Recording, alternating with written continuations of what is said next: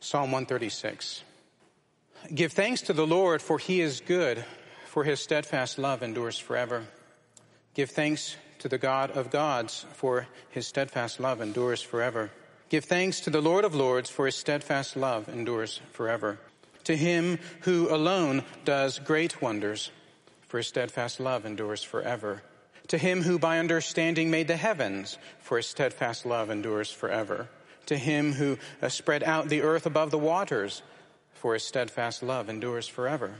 To him who made the great lights, for his steadfast love endures forever. The sun to rule over the day, for his steadfast love endures forever. The moon and stars to rule over the night, for his steadfast love endures forever.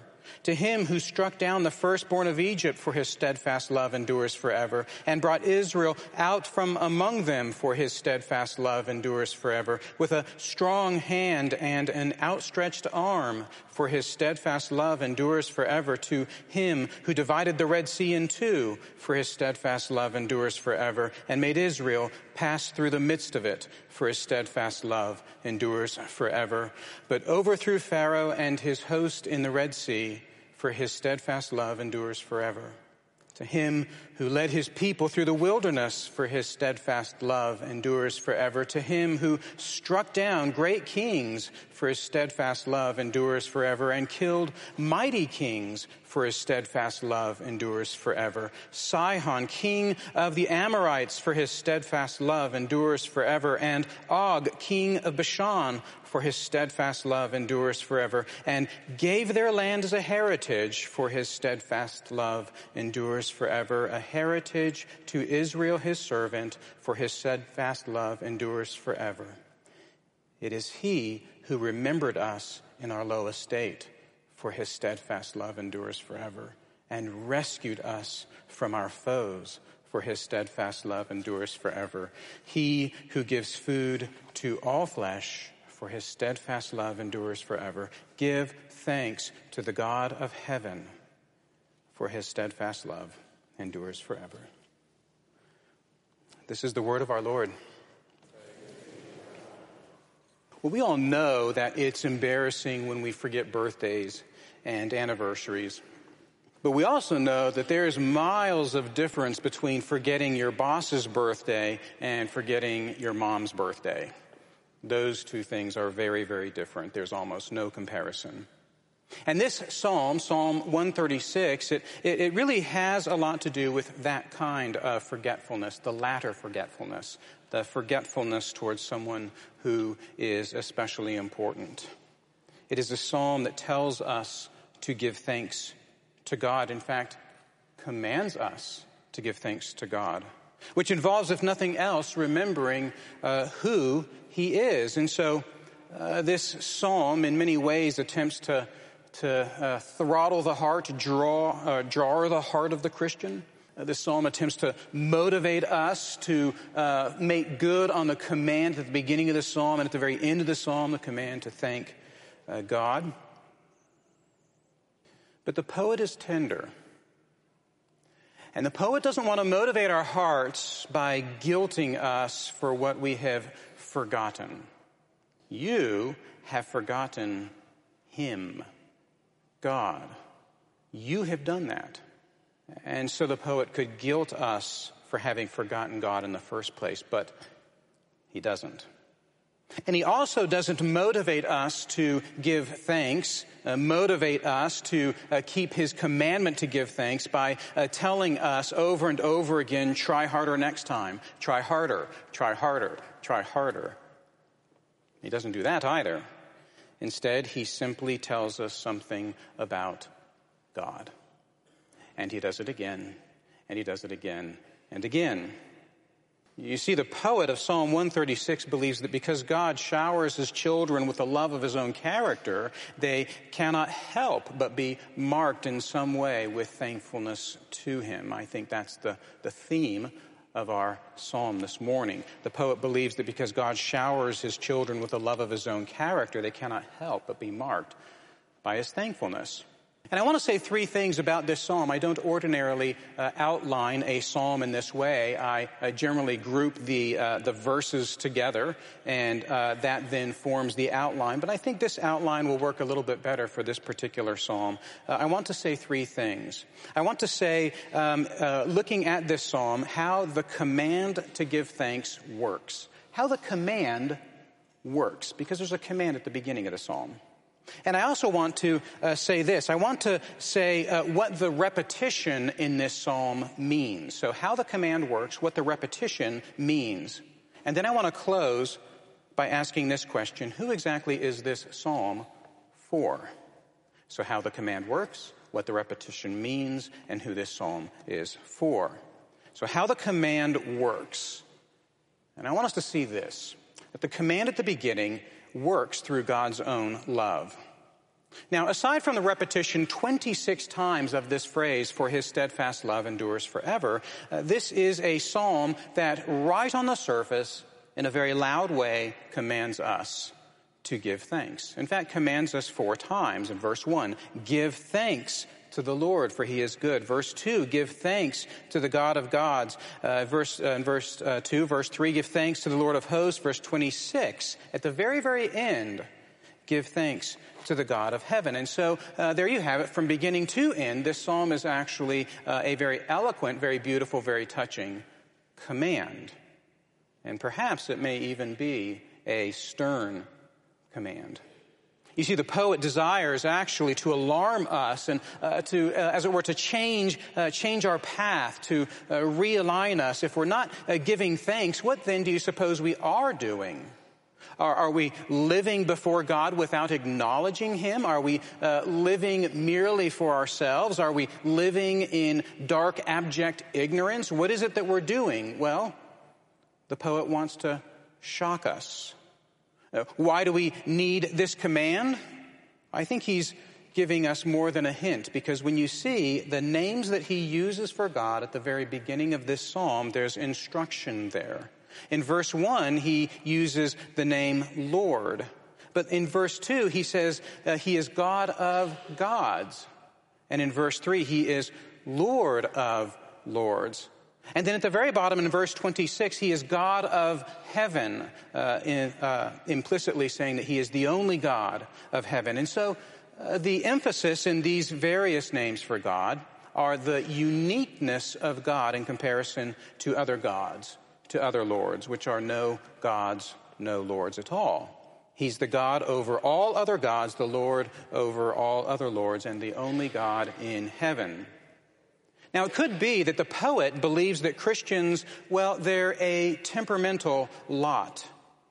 Even though we profess faith in Jesus Christ, we tend to be the kind of people that err on the side of becoming adulterers in our faith. We happen to chase after, not all the time, but occasionally chase after these lowercase gods. And so we need to be reminded that he is the God of all gods. And we occasionally will flirt with the lords who are lords with a capital L. And so we need to be reminded, as we are in verse 3, that no, he is the Lord of all lords. You know, we seem to, as Christians, find a great deal of comfort in living with substitute gods and substitute lords. It's almost as if the poet is saying, I know how your hearts work. You are the kinds of people who will be tempted by other gods and other lords. And so we're being here explicitly commanded, thank God of gods, Lord of lords, the only God in heaven. Thank him. It's as if the poet is at the end of his senses. He's frustrated with us, and so we're commanded to give thanks because our allegiances can so often be plural allegiances. We want the freedom to be able to thank God most of the time and give our most eloquent thanks to him, but we also want to reserve the right to thank our lesser gods as well, pay obedience to them also, to thank God, but to thank other things and to thank other people. and to thank other fortuitous events or chances that occur in our lives. And what this does is it makes us a rather divided people, a people who are actually individually a torn people, divided mind, a divided heart. And it seems as though the poet of Psalm 136 knows that about us. And so finally we get to this repetition 26 times of a single phrase, for a steadfast love endures forever. And I think that this here then becomes the point of the motivation for the poet to us. This phrase, for his steadfast love endures forever, is meant to serve as a new focal point in our hearts, to return us to a proper thanks, a thanks to God and God alone, even when we're barraged with an ocean of distractions that would prevent that kind of thanks to the God alone. And so the poet actually doesn't repeat his command over and over again. That's something that's important to notice. 4 times he says, give thanks. But if we're so distracted, why wouldn't he say not 4 times, but 26 times, give thanks, give thanks, give thanks, give thanks? Stop teasing the cat. But he doesn't do that. Instead, what the poet repeats is his steadfast love endures forever, and the poet is perfectly happy to repeat that without end. You know, that word for his steadfast love endures forever, that word for, it's actually in the Hebrew, it's not a preposition. For his steadfast love endures forever. It's not a preposition, it's a conjunction. One of the ways that we could read this phrase is as a confident assertion. It's almost a boast. It's not simply because his steadfast love endures forever. The poet really is saying, indeed, his steadfast love endures forever. Or truly his steadfast love endures forever. Or verily, or you can count on it, or don't even doubt it. Give thanks. Count on it. His steadfast love endures forever. And so how then does the command at the very beginning work? The command to give thanks? Well, to this poet, by the Holy Spirit, the command to give thanks, it really only works with the repetition of something about the character of God. His steadfast love truly endures forever. And so the command works not because I wallow in the guilt of my own failure to give thanks. The command doesn't work because I'm simply going to try harder next time than I did this time. The command works because of who God is.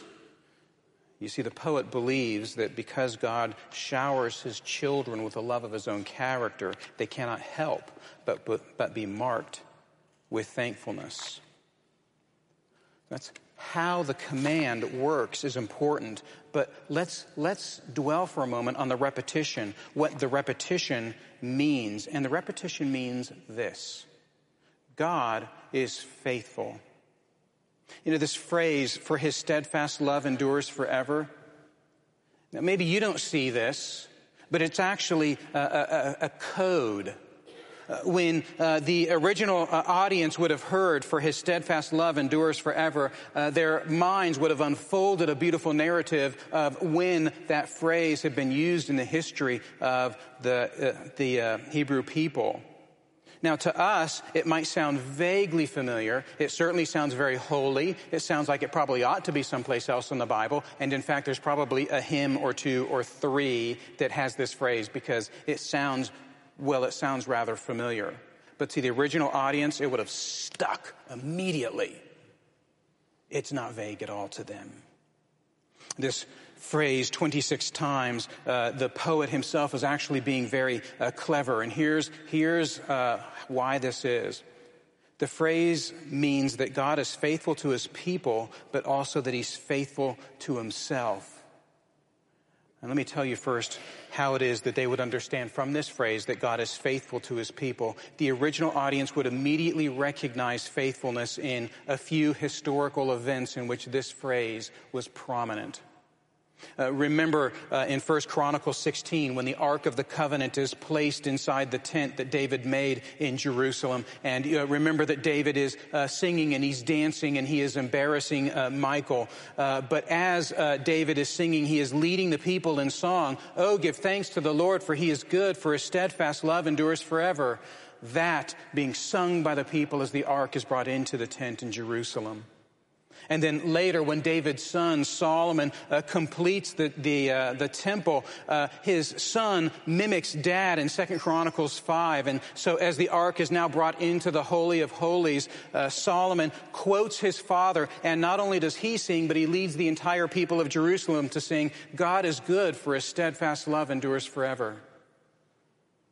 Solomon remembered the song of his father.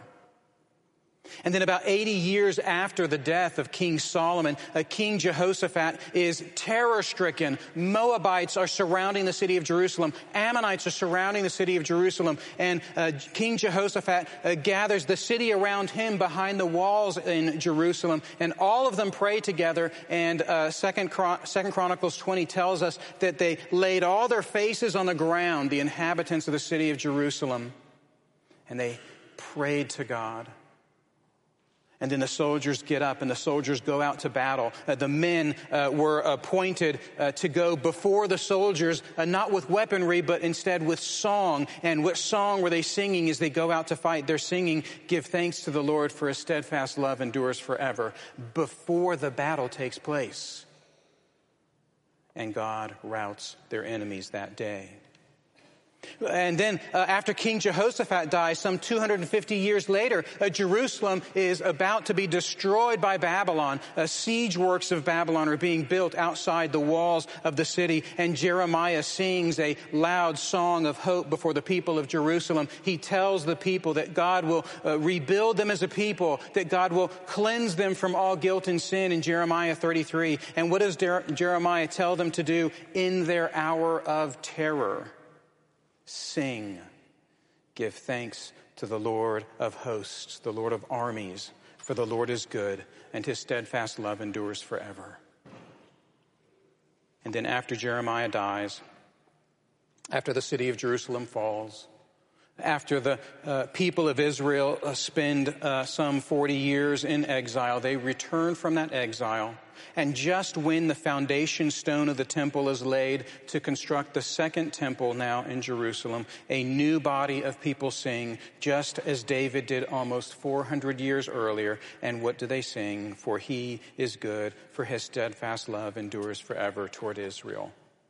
Now you know every episode in the history of the people of Israel in which that song was sung.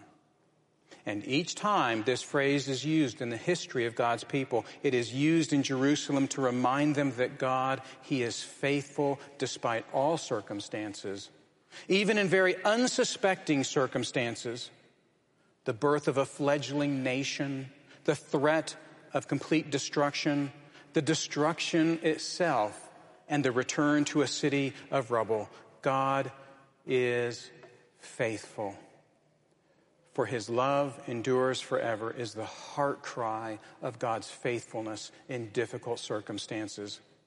And when the psalmist uses it 26 times, it would echo in their souls for years. So he's faithful to his people.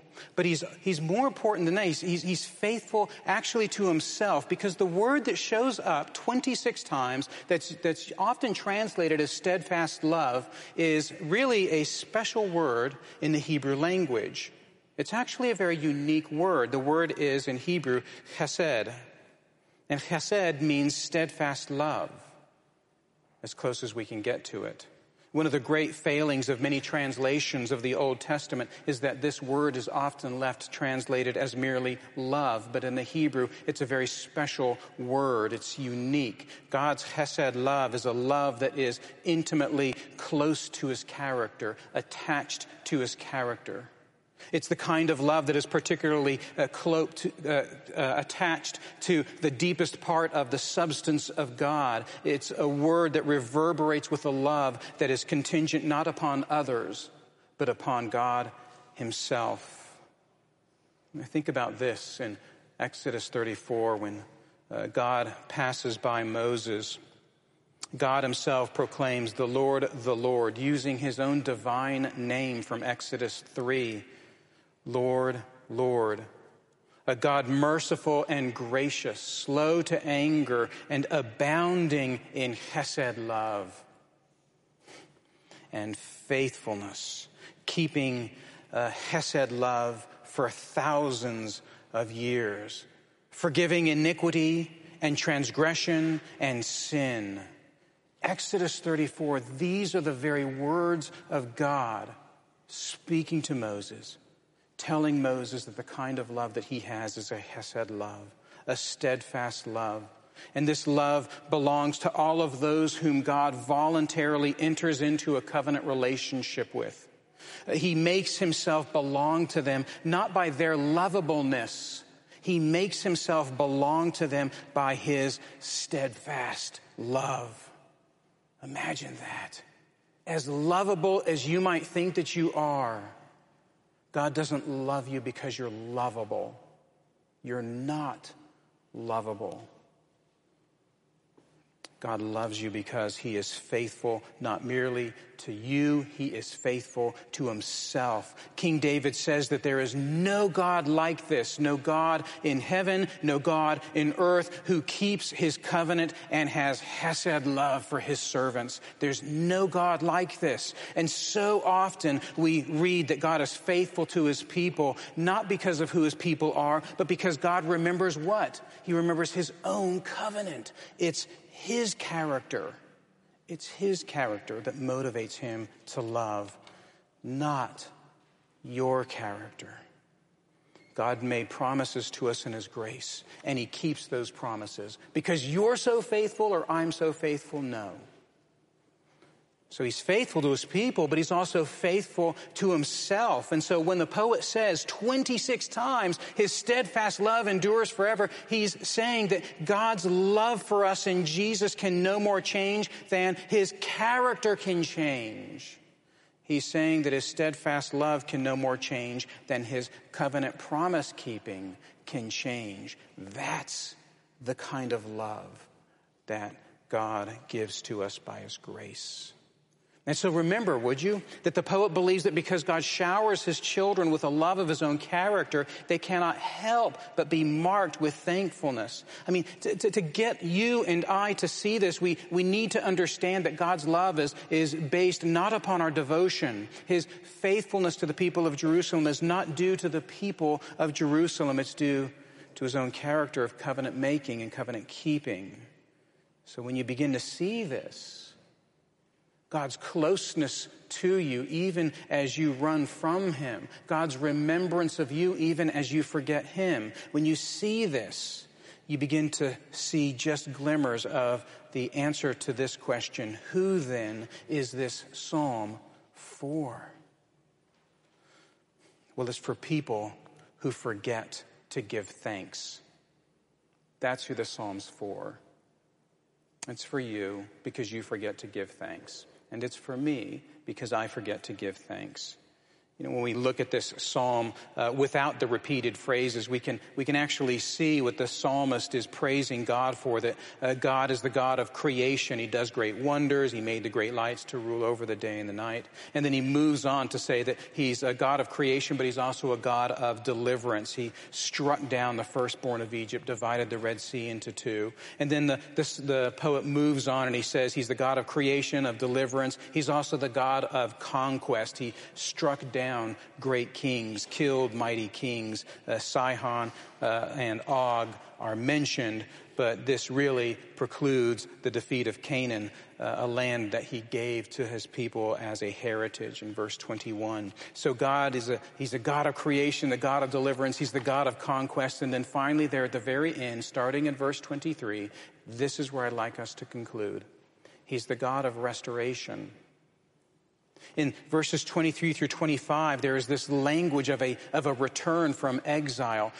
He says that God is the kind of God who remembers the people in their low estate, verse 23. And to many scholars, this seems to be a reference to a restoration that will one day happen. And so here in verse 23 is a prophecy of the return to exile. Some scholars, lesser scholars in my mind, think that Psalm 136 is actually written during the exile because of verse 23. It sounds like it's the kind of psalm that was written to celebrate a return from exile of some sort. But I don't think it was written during the period of the exile. I think it's written during the life of King David. And I think it's a prophecy of a restoration in the future, that this God of creation and deliverance and conquest will prove himself to be a God of restoration. But there's something more here. When the poet says that God remembers us in our low estate, when he remembers us in our humiliation, when he remembers us in our point of embarrassment, do you think that the poet in verse 23 may actually be referring to the present, to how you showed up this morning, and to how I showed up this morning? As someone who is slowly beginning to recognize that the thanks that we offer to God is not the thanks that God deserves. We're learning something about our own fanciful interest in chasing after distractions, trinkets, that I might give thanks to those things, my paycheck, my job, my career, or that I might give thanks to my relationships, people who help me along the way, or that I might be thankful for something as silly as a bank account. And maybe in the realization of that, we might take one more step and realize that we are really a people who were found out in our humiliation. And I do hope that over the course of this worship service, that is something that you suspect about yourself, that you're not nearly as lovable as you think you are. There may be an event that verse 23 is referring to in which there is some kind of political restoration. But this very line in the poetry reminds me of something that's happening right now. That through the poet's reminder, the reader, the hearer, the singer, even in their thankfulness, well, they know that they're a lot more thankless than they considered. And even in that thanklessness, even in that need for a reminder, give thanks to God, give thanks to God, even as they need to hear that, they need to hear this, that God is a God who remembers you, even when you forget him. After all, there's something important about each of the things that the poet tells us about what God has done. He's created, he's delivered, he's conquested, and he has restored. And the God who did all of these things, he did so out of a chesed love. And that chesed love is with me today. You don't think he's just recounting historical events, do you? The God who created and delivered and conquested, he is the God who is never changing, and his love endures forever. He's the same God who is remembering you in your low estate, even when you forget him. You see, the crisis that we find ourselves in today is a crisis in which we think that God only works in the past, not in the present. But the poet tells us that his love endures forever, and if his love endures forever, regardless of what circumstances you presently find yourself in, God's love is with you. He doesn't work only in the past. He can't only work in the past. His love endures forever. And then another crisis we run into, first the crisis of thinking that God only works in the past and not the present. But another crisis is that we think that God works only when my life is together, when I have things fairly well sorted. But God is going to actually stop working on me at a certain point because I'm going to prove to be so odious to him that he'll turn his back on me and he will walk away. I'd walk away on myself, and he will too. But his chesed love is a steadfast love that endures forever. It wasn't true only then, it's true now. And if time doesn't change that love, does your filth change that love? Does your sin change that love? Does your forgetfulness change that love? Well, he is the God who remembers. He's faithful not because of who you are, he's faithful because of who he is. His steadfast love endures forever. And he chases you. He chases you into your low estate, because your low estate never drops beneath his level of interest. His love is a chesed love. It's based upon his own character. And your filth and your sin is never going to be too much for him. He is a God whose love endures forever. And he is a God who can endure your brokenness. And he is a God who will remember you even if you forget him. You can forget him 1,000,000 times. He will remember you 3,000,000 times. His love is a hesed love. And so the poet wants us to remember this. The poet earnestly believes that because God showers his children with the love of his own character, they cannot help but be marked with thankfulness. My brothers and sisters, his steadfast love endures forever. His steadfast love, it endures forever. His steadfast love endures forever. Let's pray together. Our Holy Father, we are forgetful.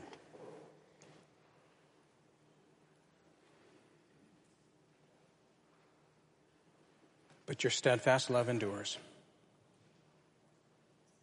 And we thank you for saving us in such a way that our salvation can never be taken from us. We thank you for your steadfast love. And now by your Spirit, send us from this place filled with thankfulness. In Jesus' name, amen.